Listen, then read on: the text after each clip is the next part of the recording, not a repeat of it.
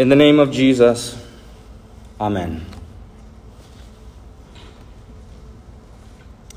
Dear saints, dear friends and family of Isri, and most especially dear Indrani and Niv and Babita and Oliver, grace, mercy, and peace be yours from Christ our Savior Jesus Christ.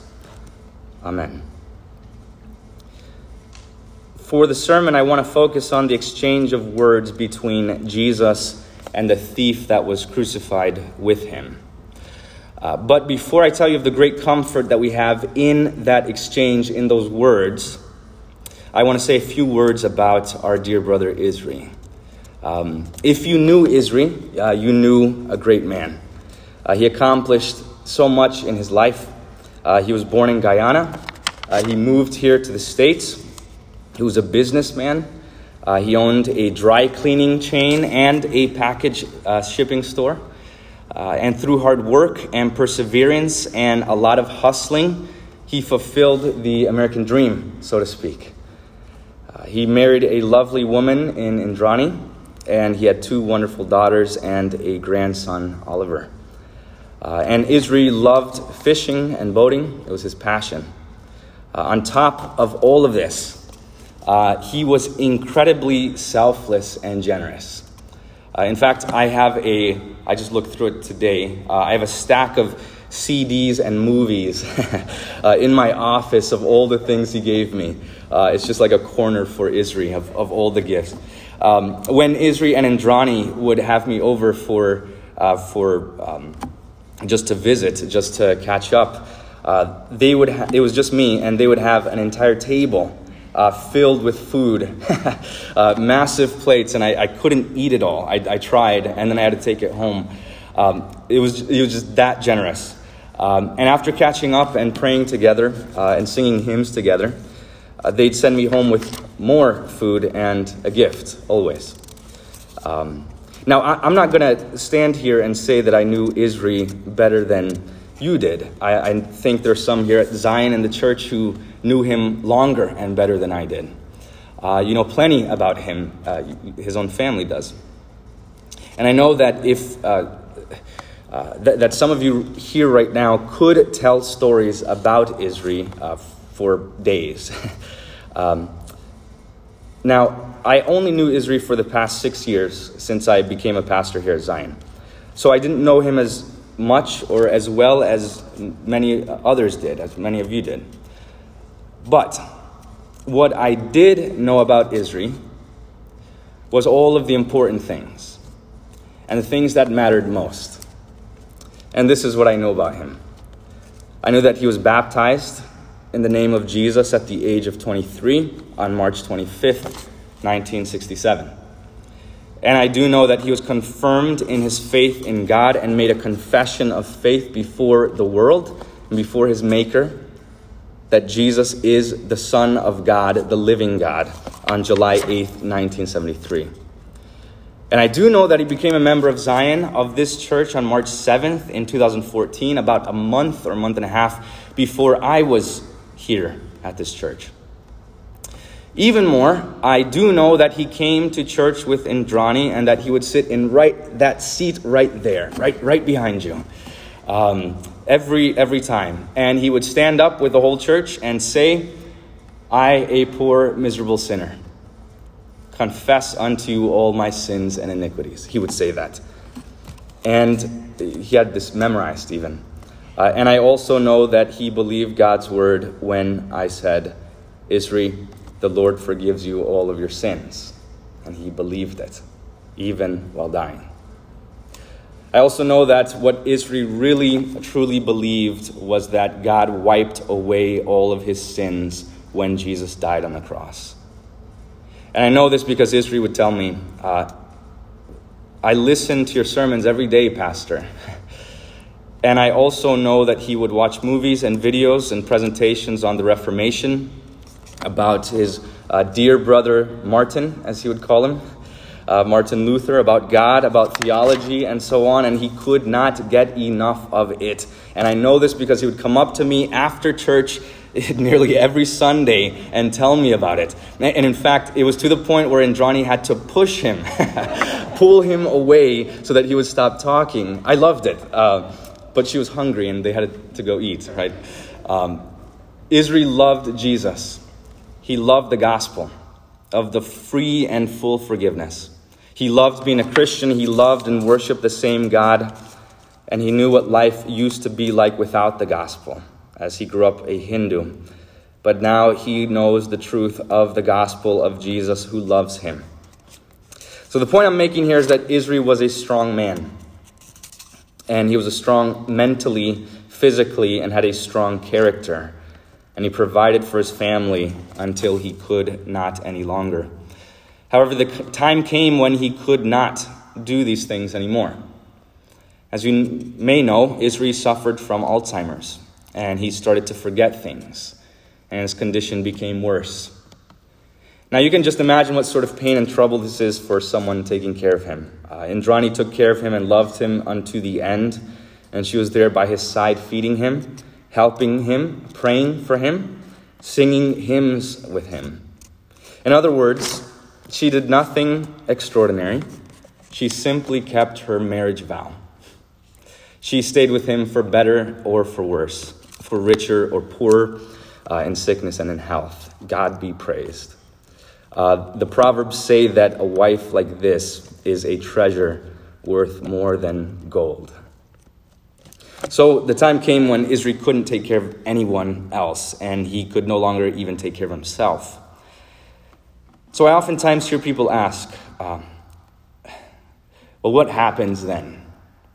What happens when you can't even remember anything? What happens when the time comes when you can't even speak or understand anymore? What happens when you cannot even remember Jesus anymore? Well, what happens is that you rest confidently, assuredly, and peacefully in that blessed exchange of words that Jesus had with that thief on the cross. While that thief was dying on the cross with Jesus, that thief cried out these words. He says, Jesus, remember me when you come into your kingdom. In other words, that poor man who was dying on the cross was saying, Dear Jesus, I believe in you. I believe that you are the God of heaven and earth and that you are the Savior of the world. But in just a few moments, Lord, I will not be able to remember you. In just a few moments, I will not be able to do anything, in fact. I'm facing certain death, and so I humbly ask that you would remember me. What this man was asking for was this. He says, it's as if he said, look, Jesus, when you come into your kingdom, when you come and you judge the world, you judge the living and the dead, and you give out the forgiveness of sins that you're winning right here in this moment, and you announce that eternal life and salvation to all of your dear children, on that last day, please remember me. Please number me with those saints. Please remember me and don't forget me. Don't just look down on me and remember how much I needed you, how much you alone are my salvation. Just remember me in that final hour in that last day. And how does Jesus respond? Well, he doesn't say, well, you haven't been a very good person, have you? You haven't done enough good in your life. You can't amend your ways now. It's too late for you. And neither does he say, look, well, all right, I'm going to do the best I can. And let me see what I can do. I'm going to put a good word for you with the big guy upstairs. No, he doesn't say that. Rather, he looks at this poor man dying on the cross. With eyes filled with love, he says, today you will be in paradise with me. And this is everything. This man says, look, hundreds of years from now in the future, when the day of judgment comes, I want you to remember me then. But Jesus looks at him and says, look, you don't need to wait 100 years. You don't need to wait at all. I'm the judge. I'm the one who's going to judge the living and the dead on that day. And I'm here right now. So I don't have to wait till then. I can tell you what's going to happen then, right now. I can just tell you right here and right now how it's going to end. And the verdict upon this man was, today you are in paradise with me. That is the verdict. In other words, I forgive you, I love you, your sin is covered, erased from the Father's memory, and my judgment is of you, is that you're perfectly innocent and holy and righteous because of the blood that is coming out of my veins right now. The blood is covering your sins, and it always will. So you don't have to wait, and you don't have to wonder. You don't have to die afraid and in fear, wondering what's going to happen. When you lose all of your faculties, your reason and your senses, your ability to breathe and move and think and choose, Jesus says, I will still be here with you. I will not slumber. I will not sleep. And I am giving you my word right now, my final judgment here in this moment. Today, you will be with me. In a few hours, I will see you in heaven. So, I don't have to remember you because we'll be there together. There's no way I'll be able to forget you. You have my word, you can count on me, and I will not let you down. And this, dear saints, is the gospel. This is what it means to be a Christian. It means that you can rest in peace. You can even suffer in peace. You can even die in peace, knowing that your salvation does not depend upon your own mind, your own will, or your own decision. Your salvation does not depend even on your remembrance of Jesus, but it depends chiefly upon Jesus' remembrance of you. That is what matters. And he remembers you, and he has remembered our dear brother Isri. Even when Isri could not remember him, God remembered him. In all of Isri's life, out of all the things that he said and thought and did, what matters most, and this is what he would say mattered the most, was the forgiveness of sins. It mattered most that even in his final years of life, in these final moments, Jesus was remembering him. But that is all over now, because Jesus doesn't have to remember him anymore, because Isri is with him. Isri is with Jesus, and he always will be. Jesus left his throne in heaven to be with Isri in baptism. Every time he was here in church, Jesus was here with him. Jesus was with Isri in his body and his blood as he knelt here and ate and drank the blood and body and blood of Christ for his forgiveness. Jesus came to be where Isri was so that Isri could be where Jesus is in the glory of the Father. So, dear saints, remember your brother Isri. Remember all the good things he did and all the memories you had with him. And imitate him. Imitate his generosity.